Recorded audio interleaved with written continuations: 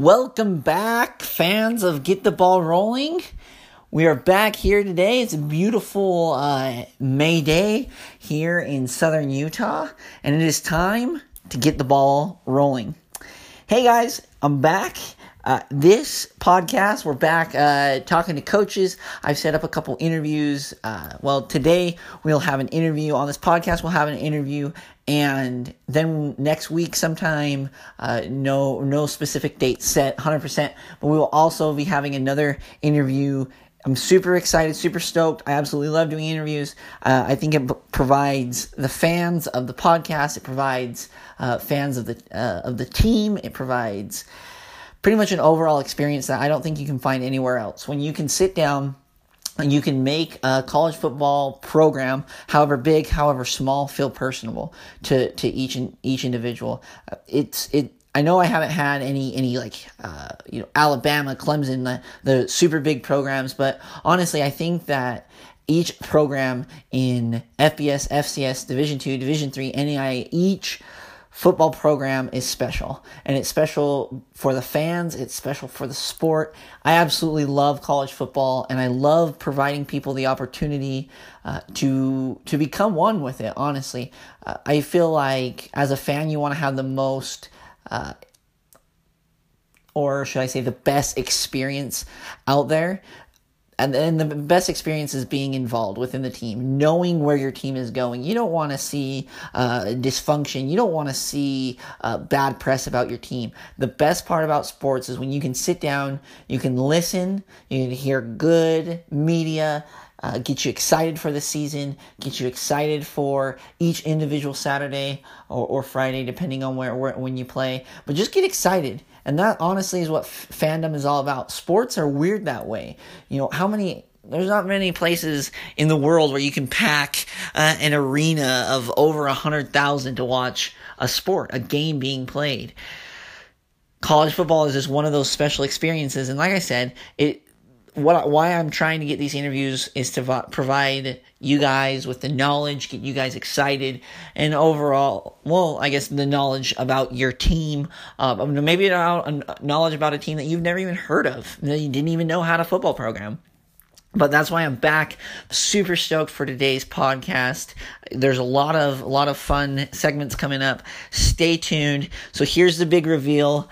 Get the ball rolling, fanatics. We will have the University of New Hampshire Wildcats coach Ricky Santos on the show a little bit later today. I want to give you guys a little bit background in the conference in which they play, a little bit background of the program as a whole, and then give you a little bit background on him as a coach. He's an amazing individual. A lot of cool stuff about Coach Santos. Super excited. Stay tuned for the rest of the podcast. Let's get it going. As I said before, we're going to be talking to University of New Hampshire coach Ricky Santos, and the New Hampshire Wildcats are really rich. It has a really rich football history. I guess that would be the term that I would deem as a member of the FCS. They've actually had a ton of appearances into the FCS playoffs. They've had a lot of success there as well, playing there. But the main success story comes behind the head coach, and that's Sean McDonald. He became the coach in 1999, and he's the current head coach of the New Hampshire Wildcats. He has an overall record of 181 to 112. So he's been in a lot of football games at the helm, conducting this football team, and overall he's been really consistent. Is what I'd say. When you can go, as long as he is gone and just be as consistent as you possibly can, that's what's really, really impressive to me. I mean, 1999, I was 2 years old. That's 20 years ago, right? We're in 2019. I was 2 years old. I was just a little baby when he began coaching there. He's had a lot of success. Under him, they've had 28 postseason games, and his record, obviously, 14-14. just because, if you win one, then you're obviously, if you don't win the championship overall, you lose one. So 14-14, but he has made quite a few appearances. His first appearance was in 2004, and he went 2004, ready? 2005, 2006, 2007, 2008, 2009, 2010, 2011, 2012, 2013, 14, 15, 16, and 17. He made it. So think about the consistency that he had. That's 14 years in a row in which he got his team ready to play in the FCS playoffs. So he obviously is a very knowledgeable coach, and he's solid at the helm. For those of you that are into the FCS playoff division, that division, they play in the Colonial Athletic Conference. It used to, I actually didn't know this, but it used to be where Navy played back quite a while ago. It's expanded. Has a lot of different sports under it. It's an awesome conference, and it's mainly from the Northeast, Maine being the top, and I believe Richmond is the furthest south it goes. So it lines the Eastern Seaboard. It's a great conference. So like I said, we're going to have Coach Ricky Santos on the show, and what's really cool about Coach Santos is that he was actually a player here at the University of New Hampshire, and I think it is really impressive when somebody that plays at a place has enough love to come back and be as successful as he was, and then translate that success of his career into helping others build and develop that. It's actually super impressive. There are only 4 jerseys ever retired in University of New Hampshire football program, and he is one of them. He was number 2. He played between 2004 and 2007. So if you guys are paying attention and being quick on your feet, 2004 was the first playoff appearance by Coach Sean McDonald. They got to the quarterfinals that year, lost the game to Montana. 2005, they also made it to the quarterfinals, lost a heartbreaker by 3 to Northern Iowa. 2006, they made it to the quarterfinals, lost by a touchdown to UMass, and then in 2007, they lost in the first round by 3 to Northern Iowa again. So it is really cool to be able to say that you're going to be talking to somebody that has been in that position to play, been in that position to win. I mean, you've got wins on your resume in the in the playoff. I mean, he beat Georgia Southern as a quarterback. He beat Colgate. Thumped Colgate 55-21 in 2005. He beat Hampton. So when you have a coach that has that amount of experience, running the helm, knowing different checkdowns, looking at the defense, being able to pick them apart. That's honestly what football is all about. Being successful as a player, coming back, and then giving back into it. So he had a very successful year. If you follow the University of New Hampshire, obviously you know that name. If there's only been 4 jerseys ever retired and you're one of them, that's 25% of the jerseys. I'd say that's a pretty good resume. So, like I said, I'm super excited to have him on the show. Looking forward to the season. It's really going to be an interesting season for University of New Hampshire. We know that they didn't obviously make the playoffs in 2018, but that does not mean that they're not going to make it this year. This team is stacked, and honestly, their schedule is pretty favorable in order to get back. We're going to go through the schedule really quick. They play their first home opener is actually against Holy Cross. They beat Holy Cross last year. They did play at home in New Hampshire that game. They beat them last year.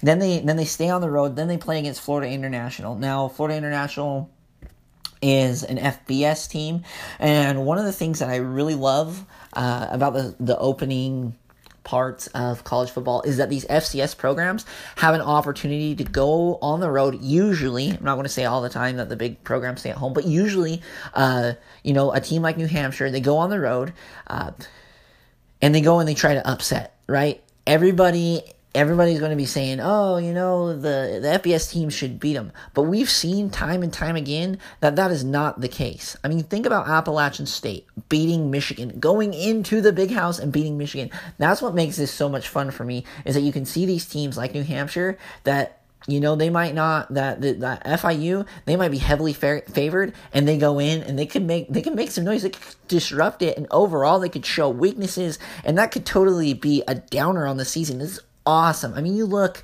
2 years ago, I believe it was, UNLV played Hampton, if I'm not mistaken. I'm going to have to fact check that, but they were like 55-point underdogs. Cam Newton's little brother, I believe, was the quarterback there, and they actually ended up beating UNLV. It was like the biggest underdog story, and the books had them losing by that amount, and they ended up winning. I think it was only by 2 points, like 57-55, if I remember correctly. Like I said, I'll do a fact check, make sure that I'm getting my facts, but this is just going off of memory. So they have something like that. You can go in. I mean, a Mountain West opponent, no one thought they were going to win. They can go in, they can disrupt it. And that's what I'm going to be saying for New Hampshire. They can go in, they can make some noise, and overall, they could get an upset against Florida International. Afterwards, they come back home for their first Colonial Athletic game against Rhode Island, then home against the Duchesne Dukes, home against Elon, and then they go on the road, on the road games. They play at Stony Brook, at Delaware, which both teams made the FCS playoffs last year. So, and Duchesne did, but so definitely going to have a little bit of a tough stretch for them, but not to be mistaken, they're definitely capable of getting these wins. Then they play home against Nova. And then this is where it gets fun, is they play at James Madison, at Albany, and then home against Maine to finish out the season. And Maine was the CAA, Colonial Athletic Association, champion last year. So it's going to be really interesting when you can get the champion in your house last game of the season. I mean, could you imagine if that was the game to put you into the FCS playoffs? That has everything riding on it. And like I said, I won't be releasing my predictions on wins, losses, over, under type of things until as we get closer. I'll go through everybody that I've interviewed and we'll go through their schedule. But honestly, this is a very favorable schedule for the New Hampshire Wildcats.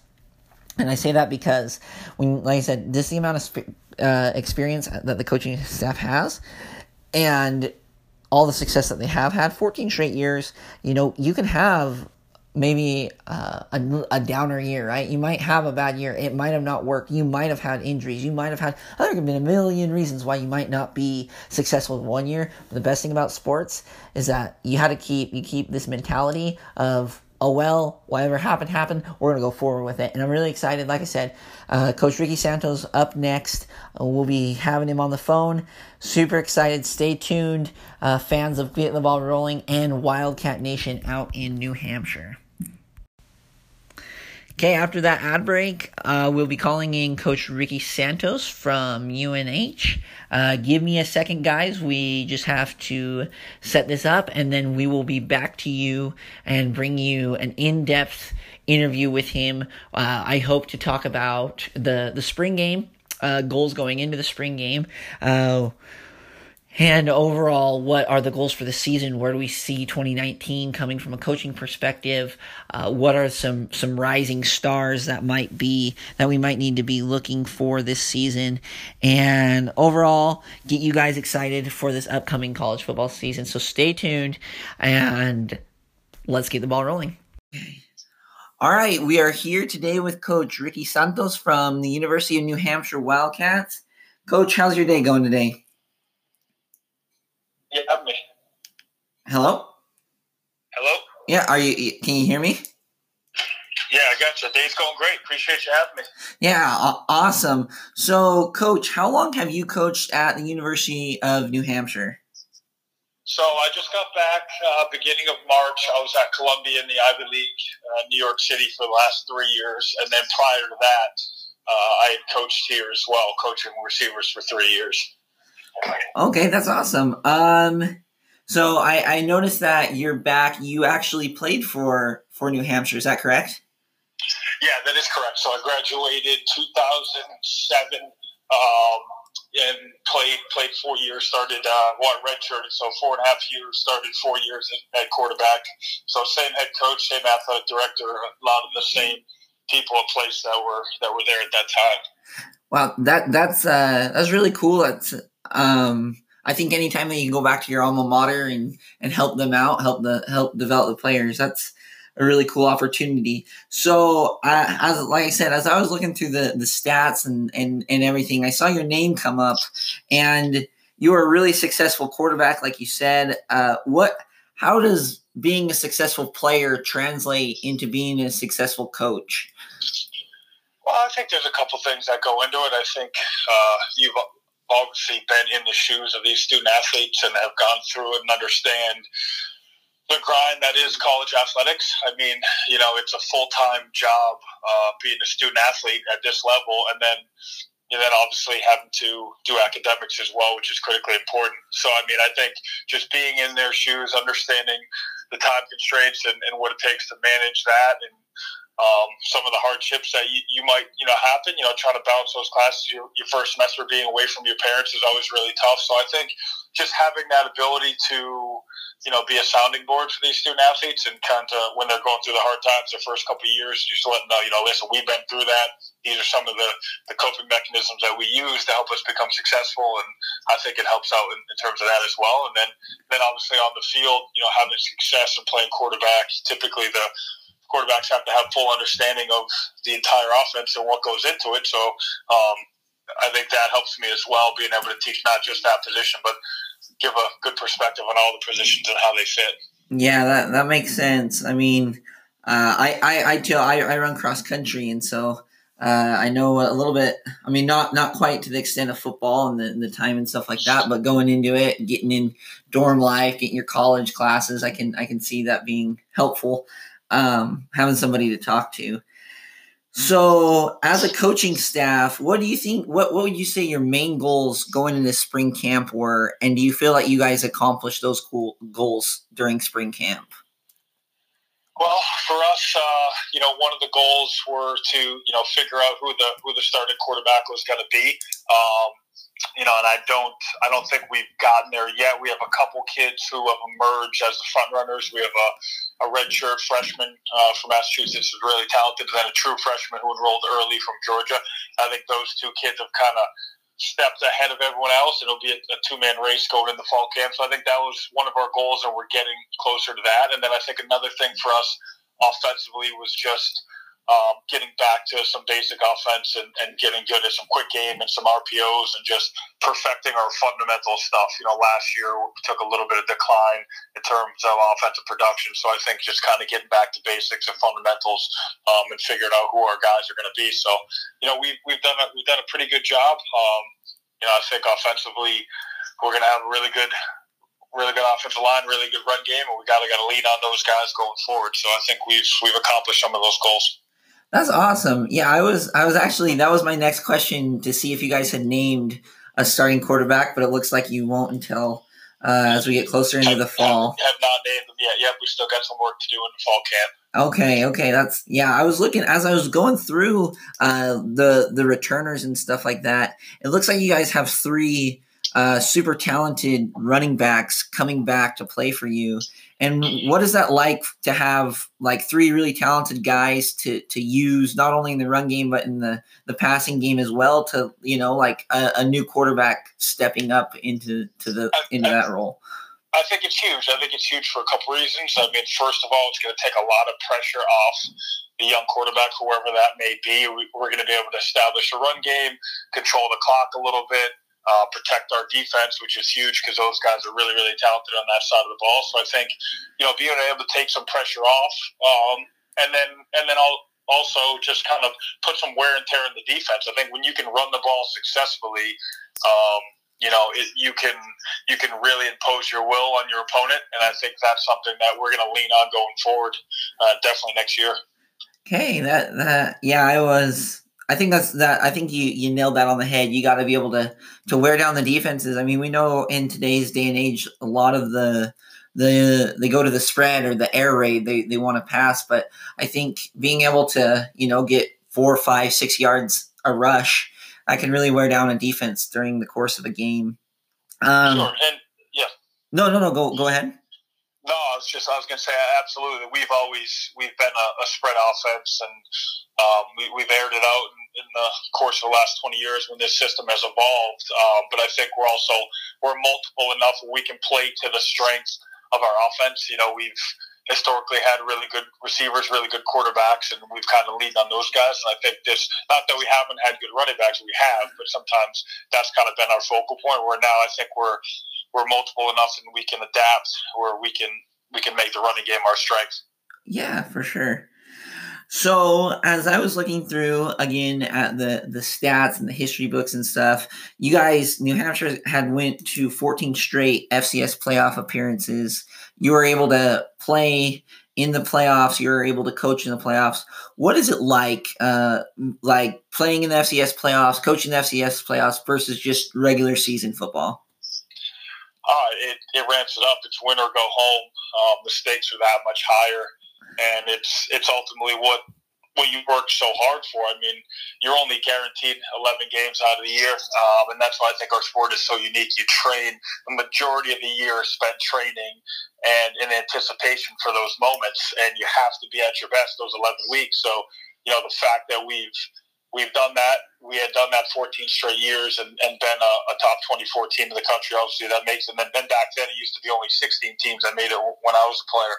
I think that's really, really cool. And, the fact that I was able to play on the number one team in the country and then coach on the number one team in the country is pretty cool as well. But I think ultimately it's just that much more high stakes, and it's what our ultimate goal as a program is to win a national championship and have national recognition. And we've been able to do that, and we've been able to compete for that.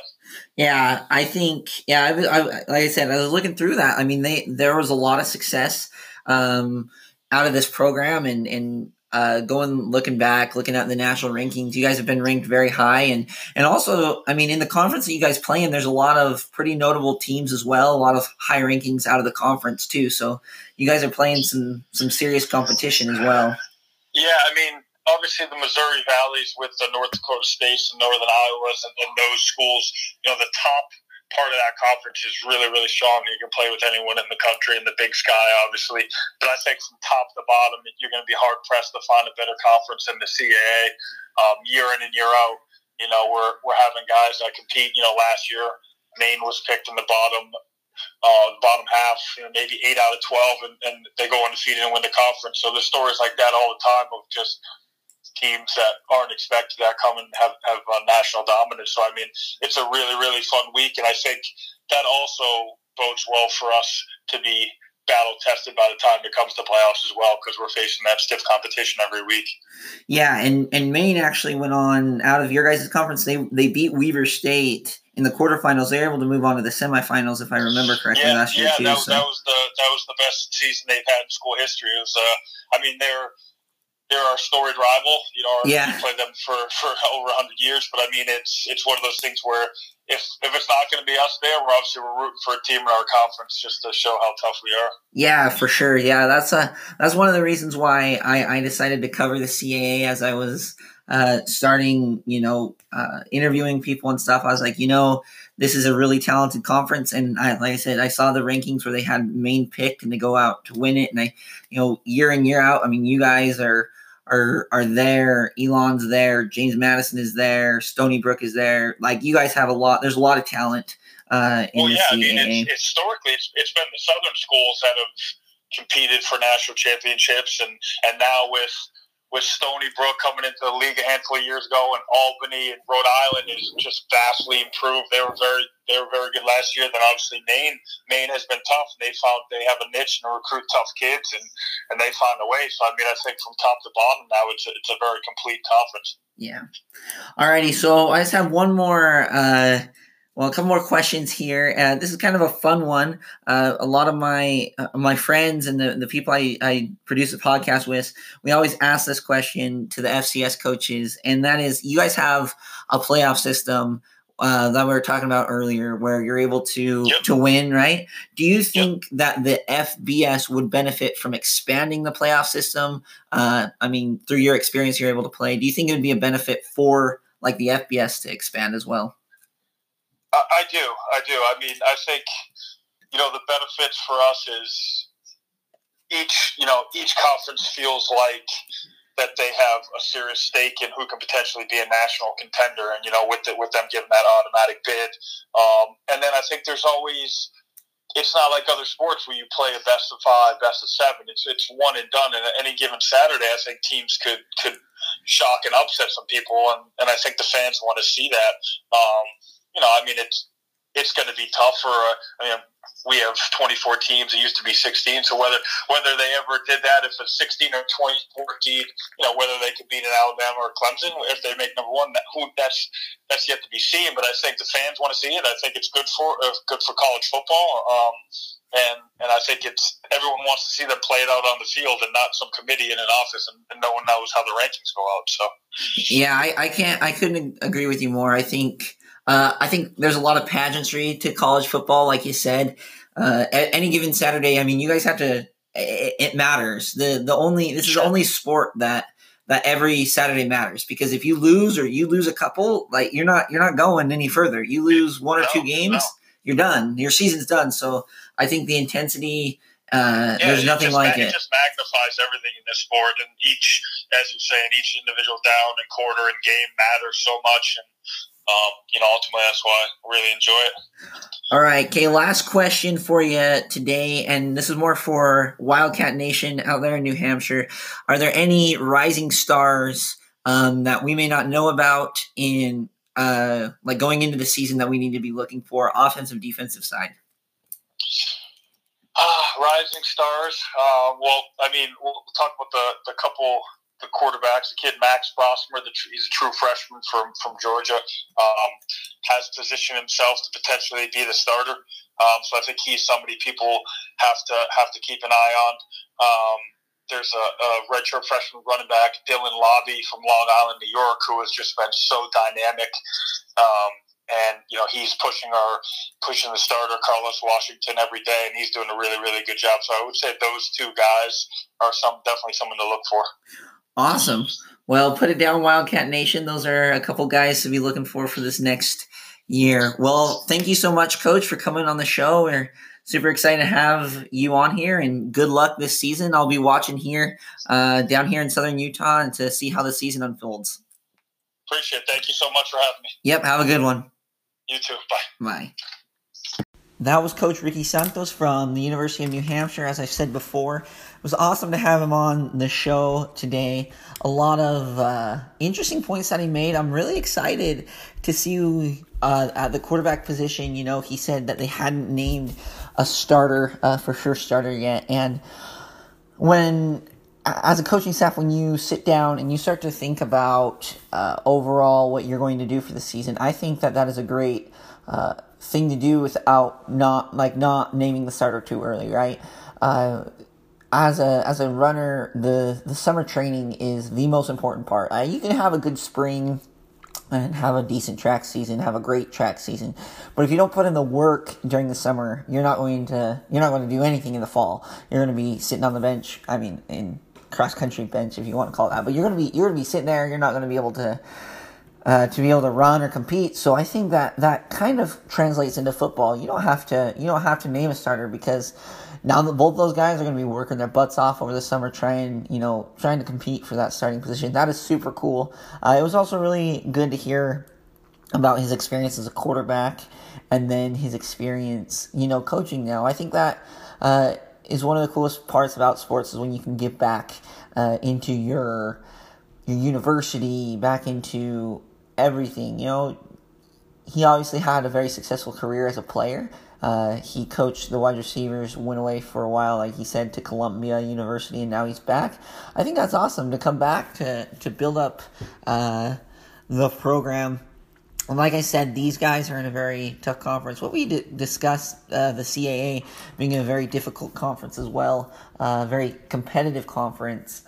We mentioned Maine, starting towards the bottom, going undefeated and winning it last year. So I think for all of you college football lovers, or if you're looking to follow more college football, I think the CAA is a great place to start. I think, everyone wants to follow the big FBS conferences, but down here in the FCS, they're just as competitive. They're just as impressive.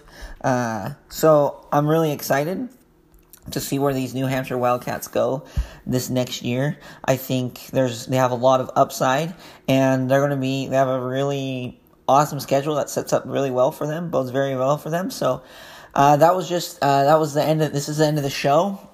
Tell your friends about Get the Ball Rolling. Like I said, I'm now on Apple Podcasts, Spotify, Google at Get the Ball Rolling. Follow me on Facebook and Instagram, also at Get the Ball Rolling. Tell your friends, tell your family members, anyone that loves college football, this is a perfect podcast for you. Until next time, I will be signing off.